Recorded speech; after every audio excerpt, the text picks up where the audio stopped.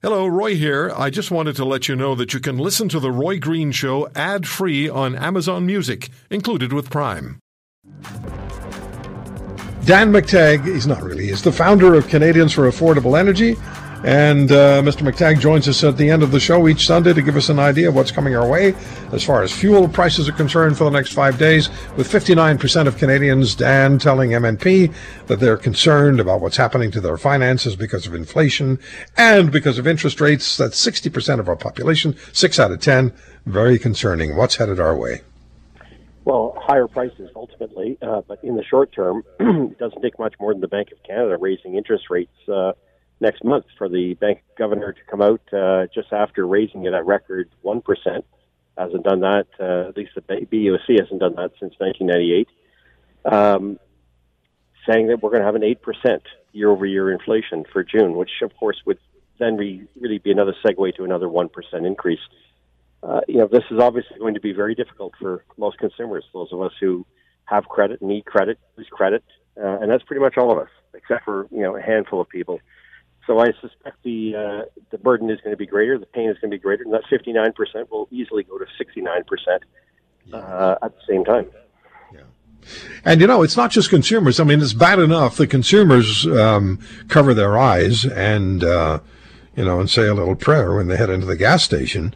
That is sufficiently concerning, but there's a wider impact here because the impact on the retail sector, on various commercial sectors, because goods have to move, and this is the stuff that fuels the trucks to move the goods, and it all gets passed on to us.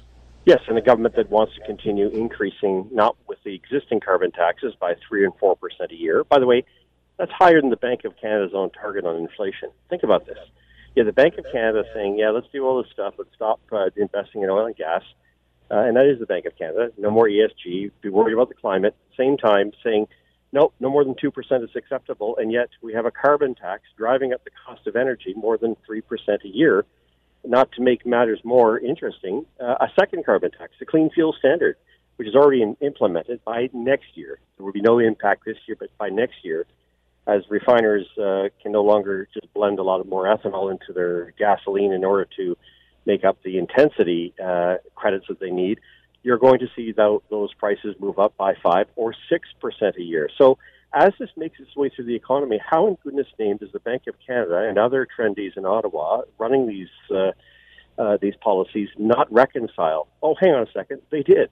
Roy, the Bank of Canada finally said the Canadian dollar is not responding to high interest rates. It's not responding to higher oil prices because we're not selling enough and because we're blocking pipelines in this country. Good luck on Germany spending money to get the LNG built in this nation. We lost 16 of 17 projects, much of it due to activist organizations, your Greenpeaces, your 360s, your Tides, your David Suzuki Foundations.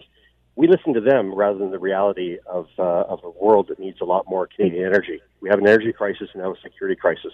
Well done, Canada. Yeah, but we are getting our carbon tax rebate.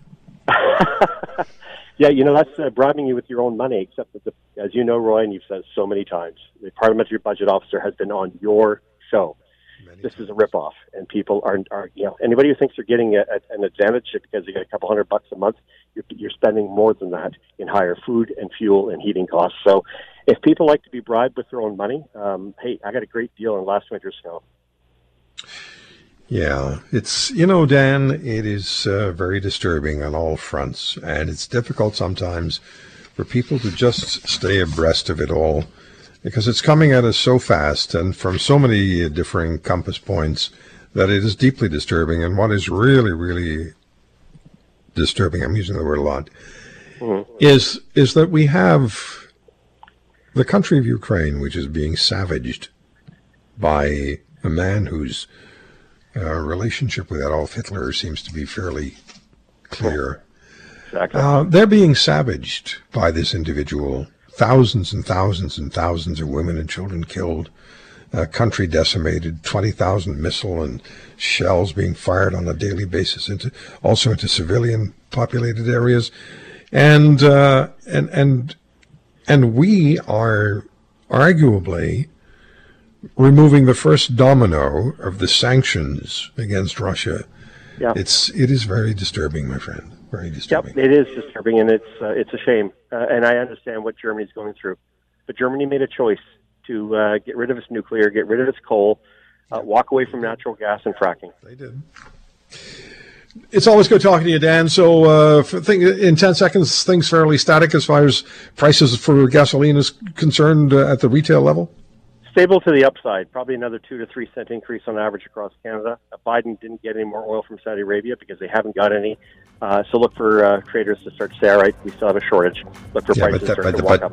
But that fist bump, The fist bump with the king? That was special. Yeah, who didn't open the door for him? I thought Biden was going to fall over, but anyhow. If you want to hear more, subscribe to The Roy Green Show on Apple Podcasts, Google Podcasts, Spotify, Stitcher, or wherever you find your favorites. And if you like what you hear, leave us a review and tell a friend. I'm Roy Green. Have a great weekend.